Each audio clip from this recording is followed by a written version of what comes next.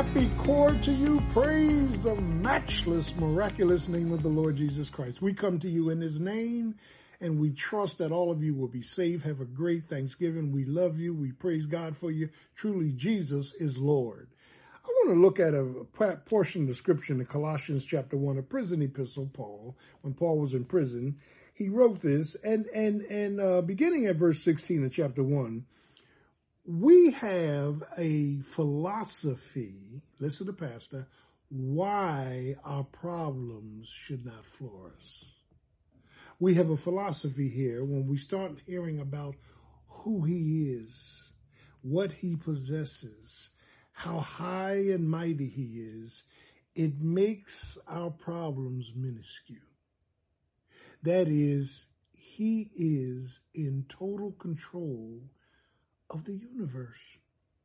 So Paul says here in chapter 1, for by him were all things created. He's creator God, meaning Jesus. He's talking about Jesus. Jesus created. You say, well, I thought God the Father created. No, God the Father, listen, God the Father spoke ex nihilo things into existence, but every word that came out of God's mouth was Jesus. He's the Word of God.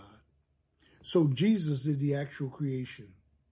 Let there be light, Jesus brought light. He's light. For by him were all things made and created, bara, created, calling something into existence out of nothing. What is it in your life that is nothing, but God calls something out of nothing into existence? He's the creator God. And it says that are in heaven and that, now watch this now, that's in heaven, amen, in earth and even under the earth, now don't miss this, visible and invisible. Jesus' creatorship was to heaven, earth, and hell, everything visible and everything invisible. So let's stop, pause, and park. Why are your problems greater than his power? If he did all of that, and I'm a witness, Jesus did all of that, why can't he straighten out the problems of my life? Listen to this. It says, it goes on to say, visible and invisible, whether they be thrones or whether they be, amen, dominions, principalities, powers, all things were created by him, now don't miss this, and for him.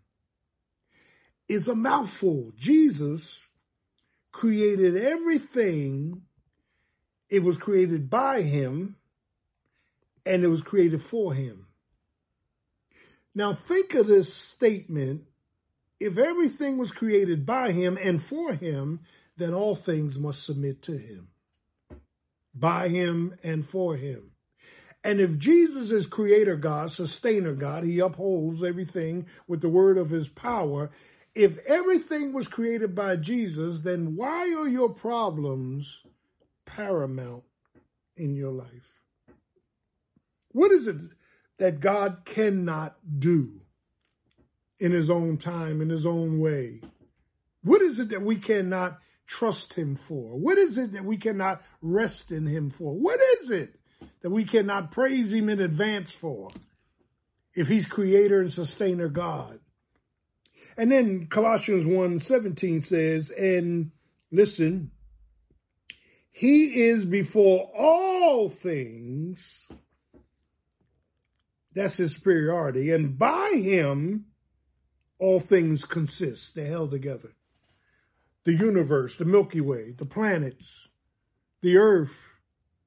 Amen. Everything's held together by Jesus. And without him, everything collapses. Your life collapses. My life collapses if Jesus is not holding it up. Your breath collapses. My breath collapses. My plans collapse. Your plans collapse. Your prayers collapse if Jesus is not holding it up. He holds all things up by the power of his hands. So why are we preoccupied with our problems when the Prince of Glory possesses all of this power? That is, he goes on, chapter 1, verse 18, and he is the head of the body. Now, the body is a metaphor of Christ, the church, Christ's church. It is, the church is a body, a building, amen, and a bride. Let's look at those three things again. Body of Christ, building of Christ. He's the chief cornerstone of the building, and the bride. He's the groom. He's coming back for a bride without spot or wrinkle. I go to prepare a place for you, John 14, and when I return, I will come back and receive you to myself, that where I am, there ye may be also. This goes back to the traditional marriage in Israel. In Israel, when a man asked for a woman's hand in marriage, he would leave her and tell her to keep herself clean, prepare her white dress for the ceremony. He would go away to prepare a place, only to return and receive the bride to himself. Jesus has gone away, Acts chapter 1. He'll come back in the rapture to receive the church to himself. We are the body of Christ, the bride of Christ, and the building of Christ. I want you to say, he is the head of the body. Amen. He's not the king of the body. He's the king of Israel. He's the head of the body, the church, who is the beginning, the firstborn from the dead. Nobody could get up. When you go back to Matthew, when Jesus died and rose, when Jesus died at Calvary, the Bible says all of the righteous dead sat up in the graves. They couldn't get up, they sat up. He is the firstborn of, amen, the grave, meaning he had to get up first before they could get up.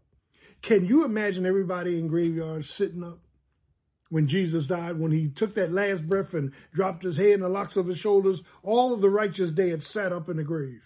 What a sight. That is, he's the head of the body, firstborn from the dead, and in all things that he might have, here it is, the preeminence. Jesus is supreme. He's preeminent. He's before everything. He's before everybody. He's before Moses. He's before the law. He's before Levi. He's before, amen, the prophets. He's before angels. He is the preeminent one. So here's my proposition again. If Jesus is all of that, creator God, sustainer God, amen, powerful God, why are your problems and my problems paramount when Jesus holds all power in his hands? Let's trust him and him alone. Let's wait on him. Let's be glad in him. Let's praise him. Let's magnify him. Let's glorify him as King of kings and Lord of lords.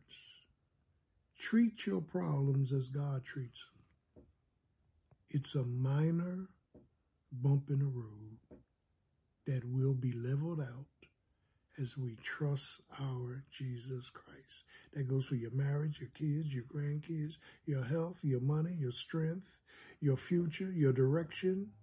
That goes for all of that. Why are your problems paramount when he possesses all power? God bless you. Have a great day. Jesus.